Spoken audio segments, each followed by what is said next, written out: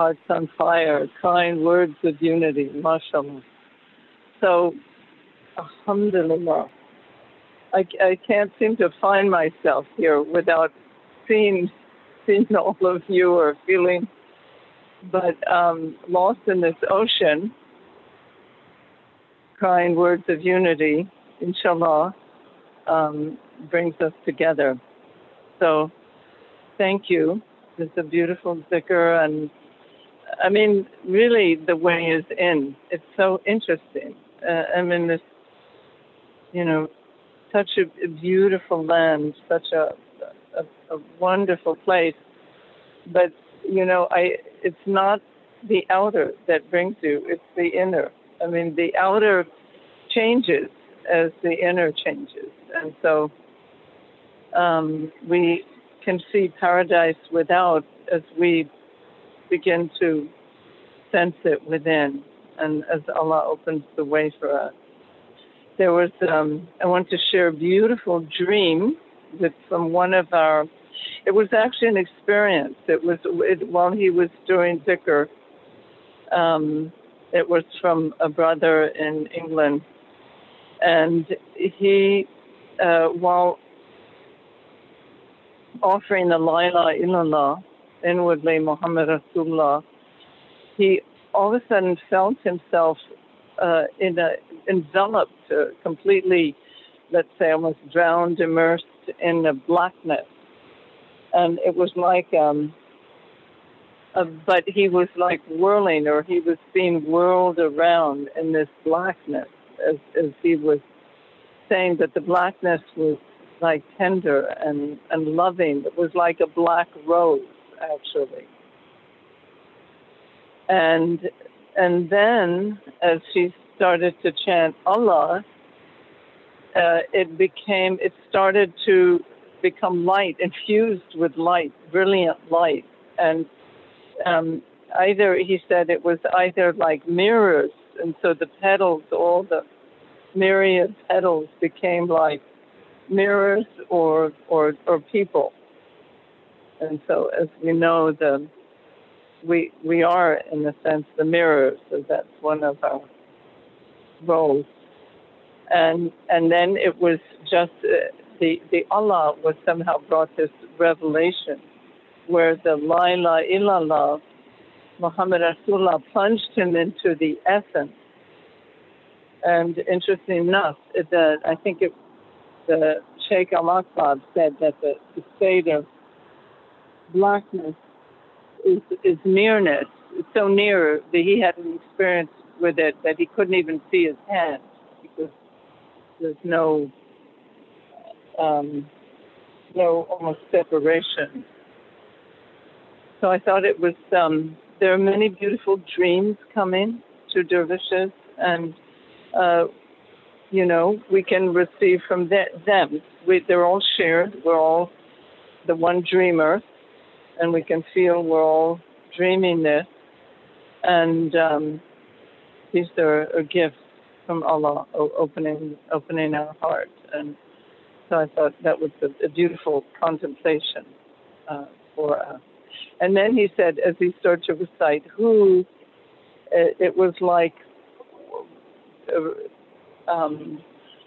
almost from these intense experiences, it was like being like wrappings around his heart, or maybe almost like veils of light wrapped around his heart, but like a balm, like a soothing balm. So, alhamdulillah. I mean, the guidance really is to remember Allah as much as possible. And usually tumultuous times bring us closer to that than when times are comfortable. So, it speaks of that in Quran, how it's before the coming of prophet or of blessings that Allah tests the towns, Allah tests the communities and humanity. So it is a purification, It is a renewal, and it's both the death of old orders and structures that are unjust, even though, of course, if they break down, it causes also a harm to those who were depending on them, even if they were receiving very little from them. But it's a difficult time. But on the other hand, it calls forth other ways of responding, like generosity from someone. It was Nafisa the other day who was saying that in New York City now, people who you didn't see going out and giving food to the homeless are doing so. So this is what it brings forth. It brings forth the true heart, and that level. It is a kind of dream, imagination, and we rely on it. And so Allah is showing us. It's just like Moses and the mountain. You could say so. If we think the mountain is solid, and then all of a sudden it quakes and just disintegrates before our eyes, we'll understand that it never was solid, and that it only stood with the power of Allah. Allah says, "This earth and heaven stand by my command." So that is what we should turn to, Allah's command, Allah alone, and not rely on the secondary or on the appearance, So what's being taken apart is really appearances. And yes, their times are stressful for people. I agree. But in part, they're stressful. People are emotionally stressed, of course, because they're isolated, they're alone. That's very difficult. But it is also a time where we can turn inwardly. And so economic stress, so we can share more.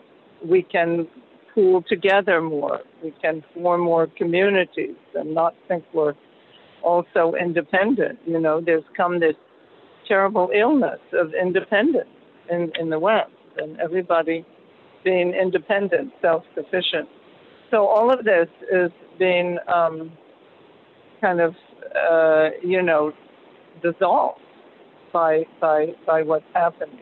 So really, I would say just turn to Allah more and more, and rely on Allah. Ask Allah directly instead of we always ask something else through something else. Ask Allah directly for everything.